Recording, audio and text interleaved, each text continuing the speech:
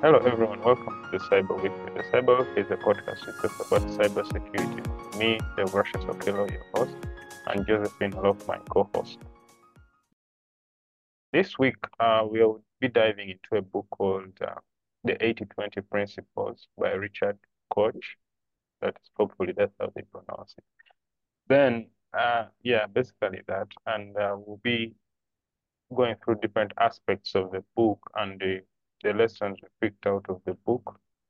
But this is going to be the Josephine show. So she'll be answering all the questions, hopefully.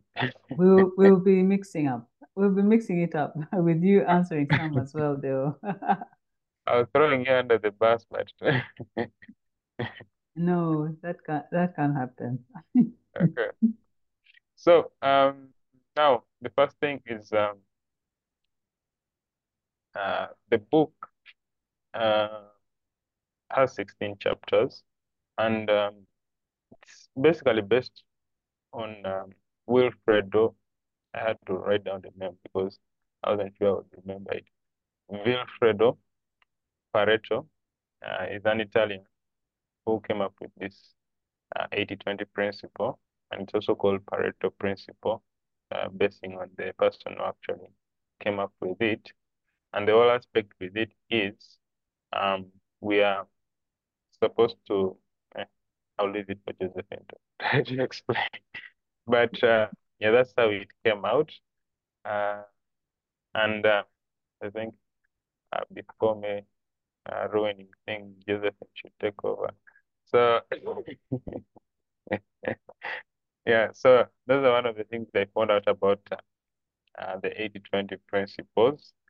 Uh, the, yeah, let's get started. Now, first and foremost, what is the book all about, Josephine? Okay, it basically looks at the 80-20 principle, and the 80-20 principle applied to all the areas of your life, whether it is personal life, business, in any area. But essentially, it looks at, as you said, rightly said, that it was a phenomenon that Wilfredo Pareto discovered when he was looking at wealth, because it was discovered in 1896. He was looking at wealth distribution, and he found that most income and wealth went to a minority of people in his samples, and there was a consistent relationship between the proportion of people and the amount of income or wealth that this group enjoyed. And that's the basis of it. So the 80-20 principle states that 80% of outputs come from just 20% of inputs. And it applies across many domains in life. In business, for instance, 20% of products or customers usually account for about 80% of an organization's profits. In society, there's also there's also the pattern which observes that, for instance, 20% of criminals account for 80% of crime, 20% of motorists account for 80% of accidents, 20% of those who marry comprise 80% of the divorce, and that pattern has been seen throughout. So the 80-20 principle is highlighting uh, this across the different domains. So essentially, that's what the book is about. Now, basing on what you read about the Pareto principle, when it comes to work, the aspect of work, how do you usually manage it? And what would be those particular parameters one should set up in terms of work and scheduling? So how do you schedule your work based on the Pareto principle, which is the 80-20 rule?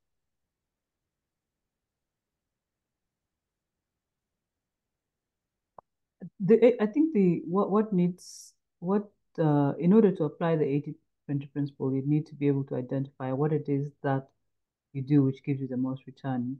I think it's difficult to do that without understanding that.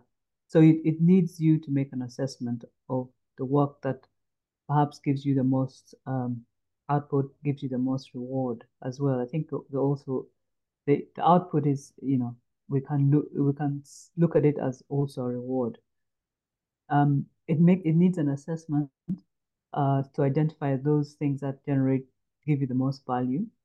and then you start doing the things, prioritizing those things that give you the most value, and keep checking that, keep checking that it is giving you um, the most value. Of course, it might be difficult to do an exact. It's not an exact science, but it's what the 80/20 principle does as well is it requires a mindset shift, because often we think that um, whatever you give is what you get out. So the harder I work, the more I get out, right? So there's that mindset of balance that I need to be able to give 50%, I get back 50%, 100% back 100%. So there's also the requirement to have a change of mindset. Um, but it's important that once you identify that, then you work towards that. I think one of the things that I'm trying, from the principle I'm trying to do is, um, and of course this can apply in work as well as in personal life. It is in identifying that 80/20 principle. Um, Look at what you have previously done. So what have I done that I'm most proud of? When when I've invested time and energy in something that is hard but that was rewarding. So what are the past projects that I'm most proud of, which give me my overall sense of achievement and fulfillment? Then look at who are the people that I've learned most from. So it is, of all the things that I do, whether it is the people I learn from, whether it is through podcasts or whatever, who are those that I always I find most interesting, which gave me back the most. There might be just two. And then who do I enjoy talking to? What are those things that interest me? Am I interested in reading? If I'm reading, what am I reading? Is it development books? Is it business books?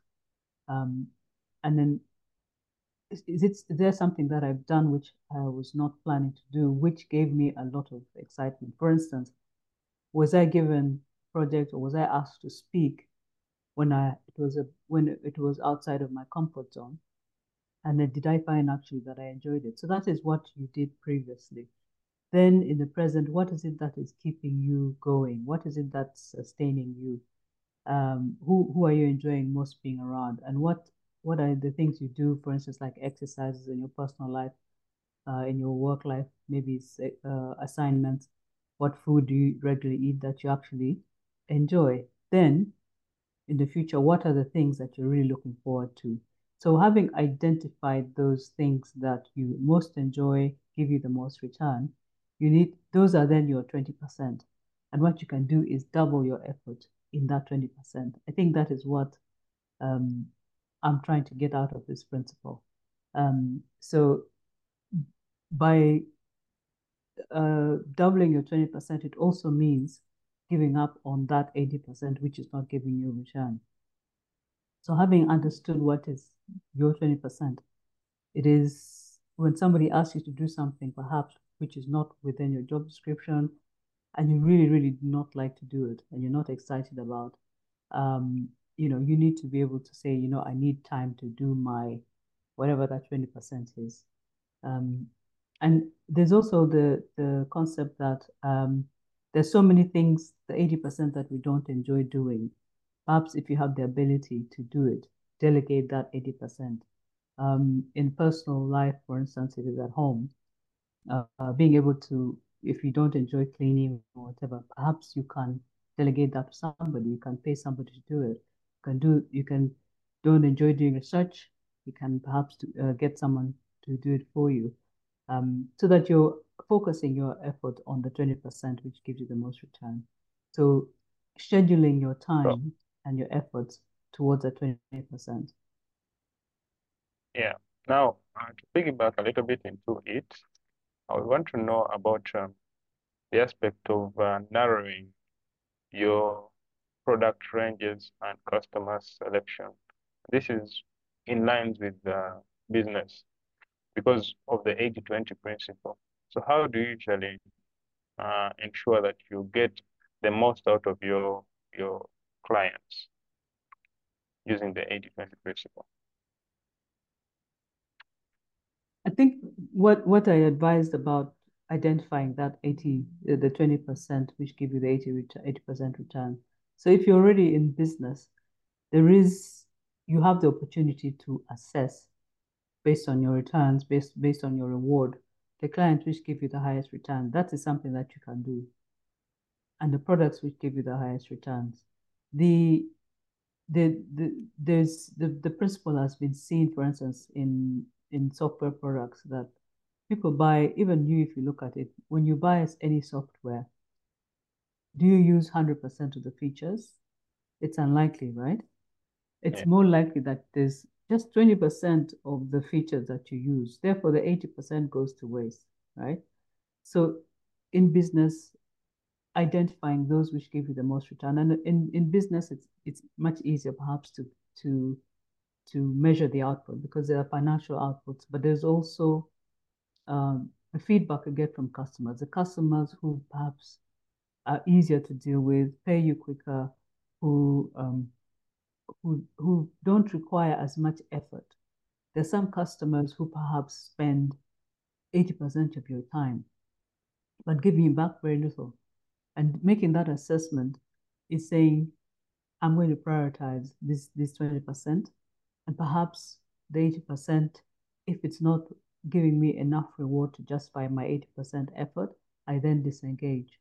And it's likewise with products. Perhaps there are products that you have developed which give you headaches. So giving you a headache means that uptake is not so good. The amount of resources you spend to develop further, to improve, to support, perhaps then become high. So perhaps those are the products that you need to disengage with. But what essentially the 80-20 principle is saying in business is sometimes we overcomplicate our strategies by saying, I'm going to reach all these customers, I'm going to have all these products. And sometimes it's about once you've identified the 20%, it is simplifying your business strategy so that you actually only focus on those which give you the highest return. I think that is essentially what it is. It's to simplify. So don't not make it complicated, too many people, too many products, too many markets, but to simplify that so that your strategy is simplifying, focusing, and making sure that what you're delivering is what the customer wants. It's what the customer finds easy to use. It's what they it's exciting the market. It's addressing a need that others are not addressing, and then you're focusing your resources on making the best of that. Yes. So that is one aspect of like the work aspect. Now, when it comes to relationships, how do you defend the relationships you're having with if you're applying the 80-20 principle? Okay, maybe I can ask you that question. So, having understood the principle, how would you apply it, for instance, in your relationships? I see what you did there. So, You see what I did there? uh, okay. So, how do you going to be honest? Well, um, there are friends who I'll find deep joy spending time with them. I won't be forced to be something I'm not or try to conform to what they want. So I would likely spend more time with people like that because those are the people who I feel more comfortable with.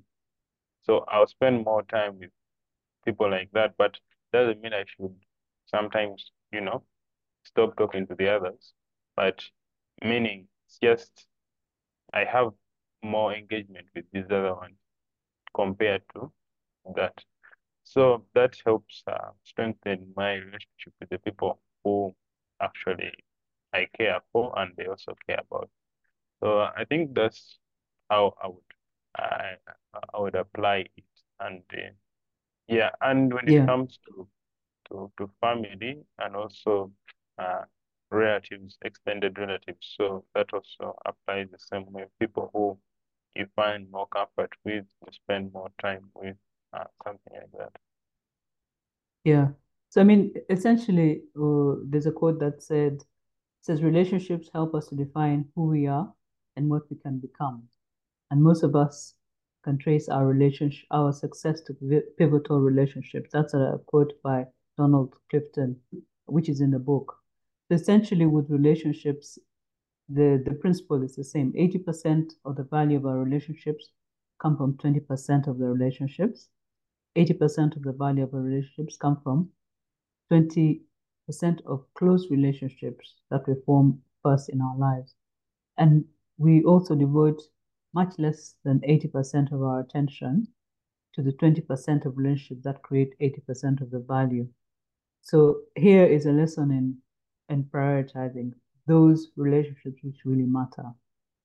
Um, so out of your networks, and I think when we look at relationships, we also need to look at the networks because we talk about networks that that you it's important to have a relationship, I mean networks which give you value, right? Instead of being in all the networks, focus on the ones which give you value. And you don't have to spend 100% of your time in these networks. If you prioritize them, you can spend 20% of your time, yeah, and then get the most return. But it great opportunities for you to contribute to within networks, contribute to your values, I mean your passions, your expertise, um, and exchanging also wisdom is one thing.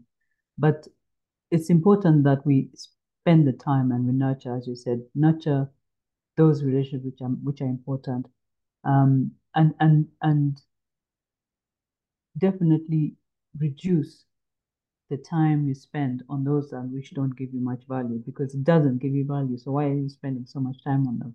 So definitely reduce, especially the quality of the relationship. So they say the book says talks about that for both personal and professional relationships, having fewer and deeper instead of more and less, and less deep is much more gives you much more returns. Yeah. Yeah, that also reminds me of that concept of people saying that they have many friends on social media like Facebook and all that. I know Facebook is not so common nowadays. Let's give an example, maybe X, which is Twitter. So you find that someone is saying he has a lot of following and has a lot of friends. It's not on average. Uh, for you to have a productive relationship with someone, uh, they say that the highest amount of people you can spend with, like a good productive relationship with is 200 people, which, 200 people. yes, not more That's than a lot. that's a lot, but yes, it's within that less than 200 people. So we find that for you to have any productive relationship with someone, you have to spend time with them. You have to ensure that you keep on nurturing relationship. You can't tell me you're going to nurture a relationship with multiple people. Uh, they won't really know you fully. They'll just know a portion of you. So for you to, you Yeah. know, yeah, that's on average, there are 200 people you actually have a strong bond with, even along, if you count from like when you were young up to now, the people you are close to are within that range, not more than that. So yeah, Yeah. I think you're way better with the relationship than me, clearly, because I cannot say that I have 200 people. I know 200 people who I have. Honestly, I would have less than that for sure. yeah. So yeah, I So would they, definitely they have were they were less. actually evaluating according to engagement you get with the person and the level, time you will spend with each person. So yeah, that is how they came up with that number. Yeah.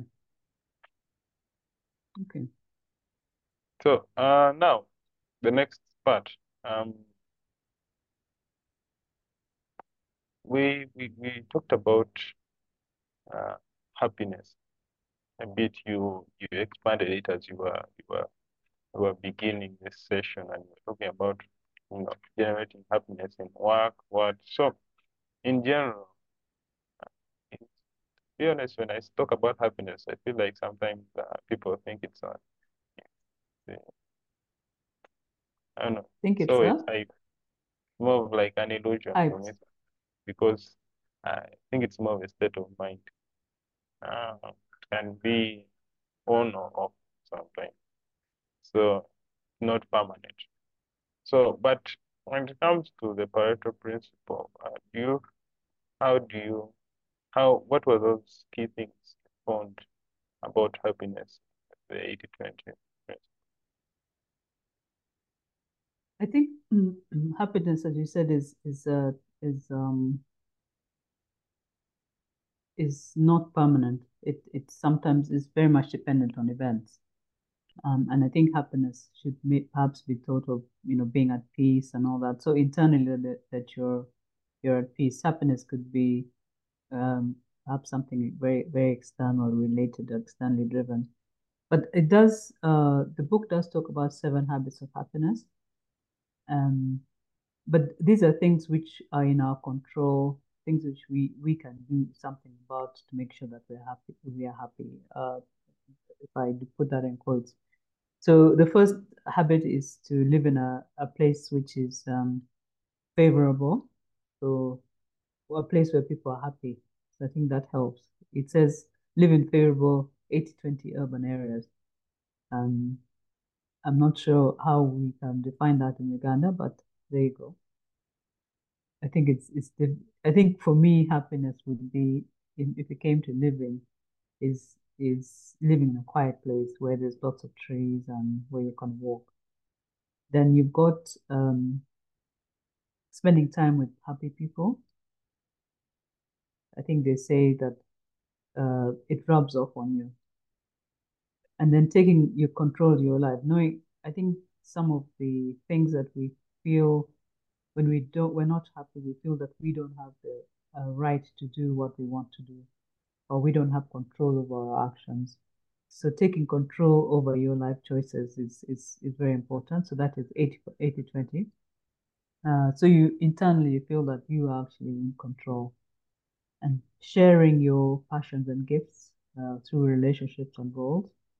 And I think trying to be happy also helps. So laughing easily, smiling often, spreading cheer, I think that helps. That's another habit. And then the habit 6 is being able to reflect. I think there's a lot of advocates for mindfulness, a lot of advocates for meditation, and they say that that reduces anxiety. I've not been able to meditate, but I do find being reflectful and being quiet, spending time just thinking through things, through life, and reflecting, that helps. And of course, there is exercising well, eating well, and taking care of your body. So that those are the habits. But it's still 80-20 in the sense that you're picking those things which give you the most return. So, you know, the people who give you the highest return, you want to spend time with them. Those happy people. The life choices, try and make sure that you are able to pick those choices which give you the most return. So it's that's how the principles apply to happiness. So, in a nutshell, what you were talking about is about priming the environment, and part of atomic habits. I learned from that, where they were talking about when you want to do something, is this the one you have set up the environment to work for you, not against you. If you want to read a Yes. book, make sure have a reading table. Uh, you make sure you sleep early or something like that. You want to run in the morning. Uh, put your shoes nearby your bed. Making sure that the people around you are in support of, of what you're doing. And that is part of priming the environment. Another fun thing about it is my mom uh, since she's in the counseling, she does guidance and counseling professionally. So she told me once about uh, there are two le- sorry about that. There are two Sorry. ways of learning. One is you learn through actually it was the first one which came out. So you learn through uh, the environment. Like the environment affects the way you learn. So she gave an Mm. example. You're around people who are drunkards, you'll find that you're leaning towards drinking. If you're around people who read, it's easy for you to read because in your environment you find that that is something easy to do and easy to reach. And for you to fit into the pack, you have to do the stuff people usually do. And even there's another book I read about which also expounded more on that. They give an example of monkeys. So a monkey would have a proper technique of, let's say, cracking a nut. So that's Mhm. use coconut. So cracking it, they will have a technique of doing it, which is uh, very good and very superior. But if they go to another colony of monkeys or another group, they'll adapt the technique which those guys are using, even if it is not that efficient, just to fit into that environment. Yeah. Yes. Then the second principle, the second one which would work is this one is God gave you a brain to think for yourself. Um, so you have to you decide on what you're supposed to do and what you're not supposed to do. So yes, you can be around people who are drinking, but it doesn't mean that you're supposed to drink. You can think for yourself and go through and understand that this is something I want to do and this is something I don't want to do. But it really helps if you're in the right environment. It is, yes, you can control yourself, but there's really not much you can do sometimes when your environment is against you. Yeah. So, Yeah. I think they say that having, willpower is finite. That yes, sometimes you wake up in the morning, you have all the willpower, but we also burn out, we also get tired. And sometimes even in an environment where, as you said, you're surrounded by drunkards, if today you're having a bad day, and you don't have that willpower, you may not be able to resist getting into to starting that habit and getting into it. Yeah. so yeah, it depends on you as a person. Uh, so the next aspect of it is relationships. Are so this is more of I think you uh, talked about it, but you could highlight a little bit more about the relationship, the value of the relationships you have, and how the book has highlighted the process of, maintaining those relationships.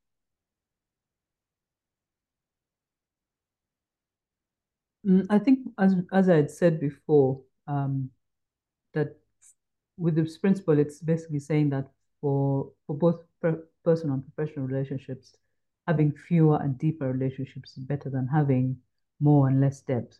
Yeah. So even when you spend a lot of time together with someone, but you find that it's not satisfying, then you really should not be in that relationship. So, Because the um, more time you now, when spend it in a comes to bad this, relationship, the less time you will have to have the good ones. yeah. So when it comes to this, uh, how do we define valuable? How do we quantify valuable? That's, I think, one of the key things we need to look at this because variable vary, It's variable it's relationship. it's personal. Mm, yes, yes, that's what I'm trying It's to very divert. personal. Yeah. How do you Well, feel someone may be when you spend time like with a person? when I'm hanging out, I would want Okay. to spend time with maybe family or to relax. And someone else will be like me. I would like to go for parties to relax. So I think the level of value of relationships and how we do that really varies based on your character traits. Based And on what gives you the reward, yes, yeah, because you might have a friend who likes going out, yeah, and then when you go out with that friend, you always feel drained. yeah, Perhaps they're just not giving you what you want in terms of your reward. You're not having fun with that friend. So why are you spending? You might find that you're spending a lot of time with that person, and then you find yourself little time for the perhaps the relationships that you would enjoy. So why are yeah, you spending so much time with that person? So I think its value is down to the person, but also obviously in the professional setting, it's also down to how you see yourself in terms of successful. If you spend time with people who perhaps support you to deliver on projects that you find rewarding. Perhaps those are the people that you need to be spending your time with. And reward for you might be that feeling of accomplishment. It might be that you have potential to be promoted. So it also depends, but it has to be based on your values and what you see as important in your life and how you measure your happiness or your success. I think that's important. yeah. So that reminds me of something about yeah, it is now lost. Sorry. Oh my God. So yes, I think let's continue because that one is truly gone. I'm trying to record it, but it is failing to come back. So what's the difference between being busy and being productive? That's, I think, one of the key things we need to Sorry. the difference. What's the difference between being busy and being productive? I think we need to highlight a little bit about that. I think you know what busy is. Busy is you've got um you've got 10 things to do on your list, and you feel that you have to do all of them, and then you go after them. You get interrupted with phone calls, there's emails, there's every kind of thing, perhaps meetings, but that is busy. You got things to do. You don't even have time to reflect on what it is that you really want to do. That is being busy.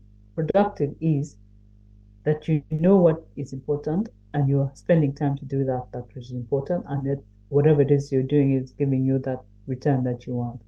So you actually feel, yes, I've had a good day. I mean, you know as well. There are days where everything comes at you. You've been busy, you've been emailing, you've been on the phone, but at the end of the day, you feel, actually, what did I actually accomplish today? What was my end? What was my output today? Apart from answering phones, sending emails, perhaps you don't feel productive, but you are busy. So being productive is knowing that you have accomplished your goals, the goals that you have prioritized. I think that's what's important. I don't Yeah, know if I you, think yeah. I think the biggest issue with this is I'm one of the victims of such things, being busy and not being productive. But the whole aspect about it is sometimes we have this issue of not uh, having priority levels for things on our to-do list. So you find you you want to do multiple things, but the level of productivity won't be easily quantifiable uh, in the aspect of return on investment of time. So you need to really look into that because as much as you say you're busy, if it is not something which is key at that time, at that material time, it makes it still not valuable.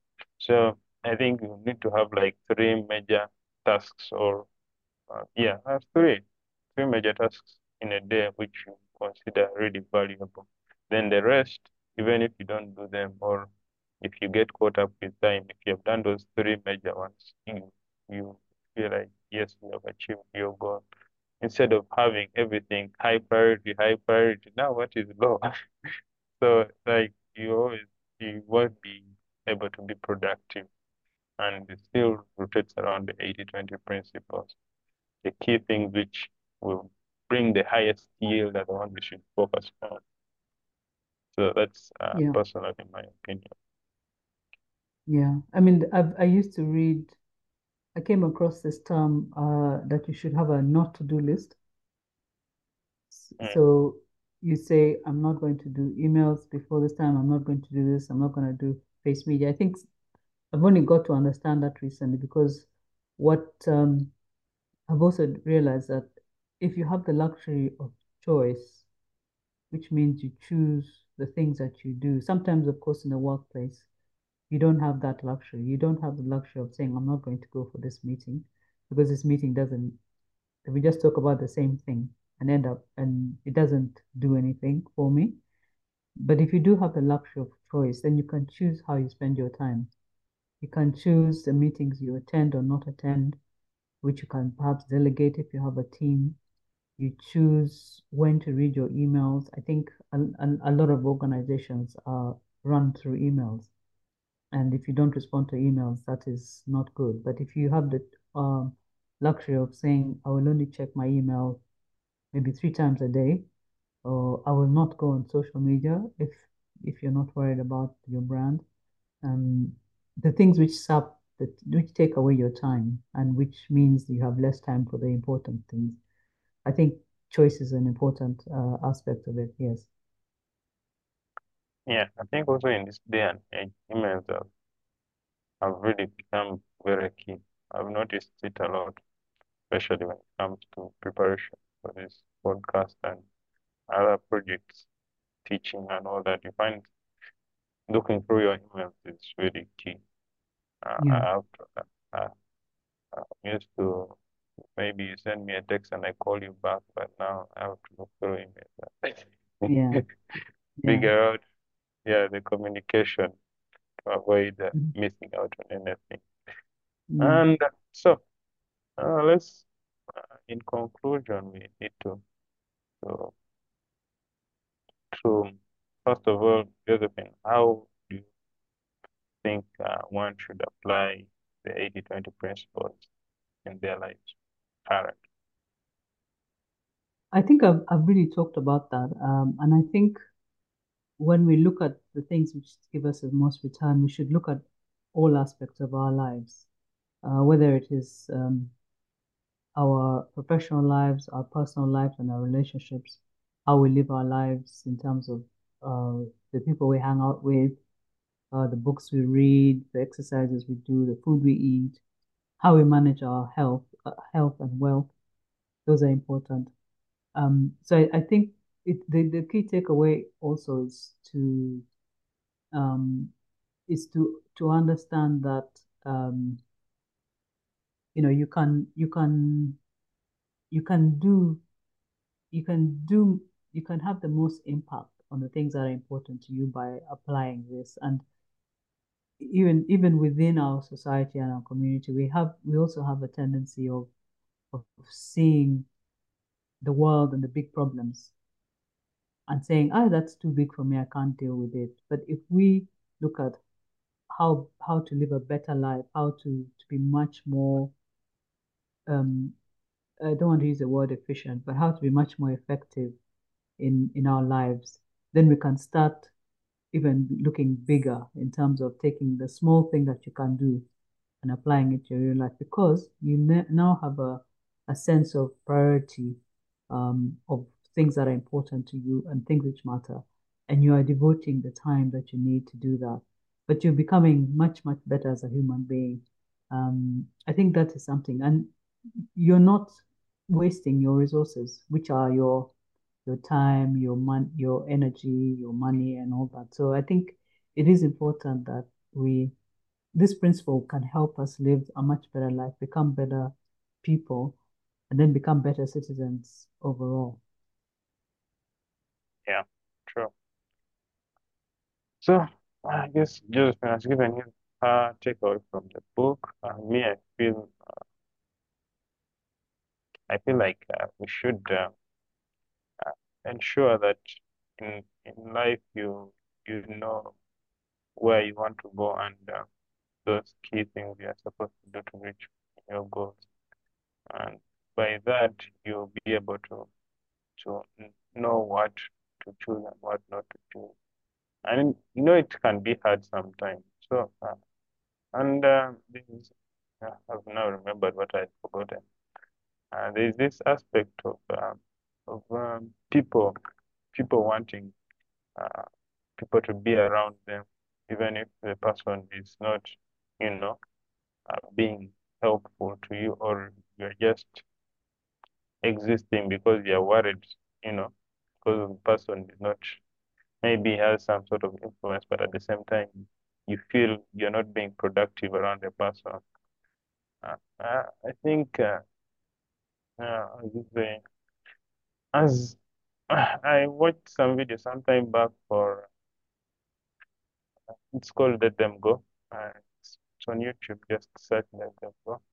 Um, the aspect of you wanting to be with people and find that the person is not helping you should stop, because uh, yes, it's not easy when they leave, but you can seek help, because it's not good to be in a relationship where you don't feel valued.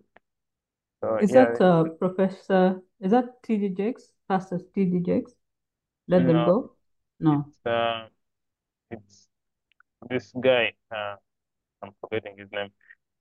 He acted. He's an actor. Okay. He's I'll look it up. an actor I thought it of was the Pastor Jakes one. yeah. Even TV Jakes has something to do with that, but it's part of a, I think, a movie skit where we're talking about why would you be with someone where you're supposed to come home and you enjoy yourself. You're greeted with with insults and all that. Why don't you just let them go and you go on with your life? So yes, some people are, as Yeah. much as yeah, but I understand that yeah, it can be an issue. So yeah, seek help. Yeah, there are guidance and counseling people. There are communities which can help you, you know, go through such situations. Because yeah, I understand if you've normalized it, it's hard for you to get out of it. So yeah, you are having an issue, seek help. I think that is my conclusion this week. With that, I would Okay. like to end the podcast. Thank you for that. Thank So, you. Josephine, Thanks. how was it? Good.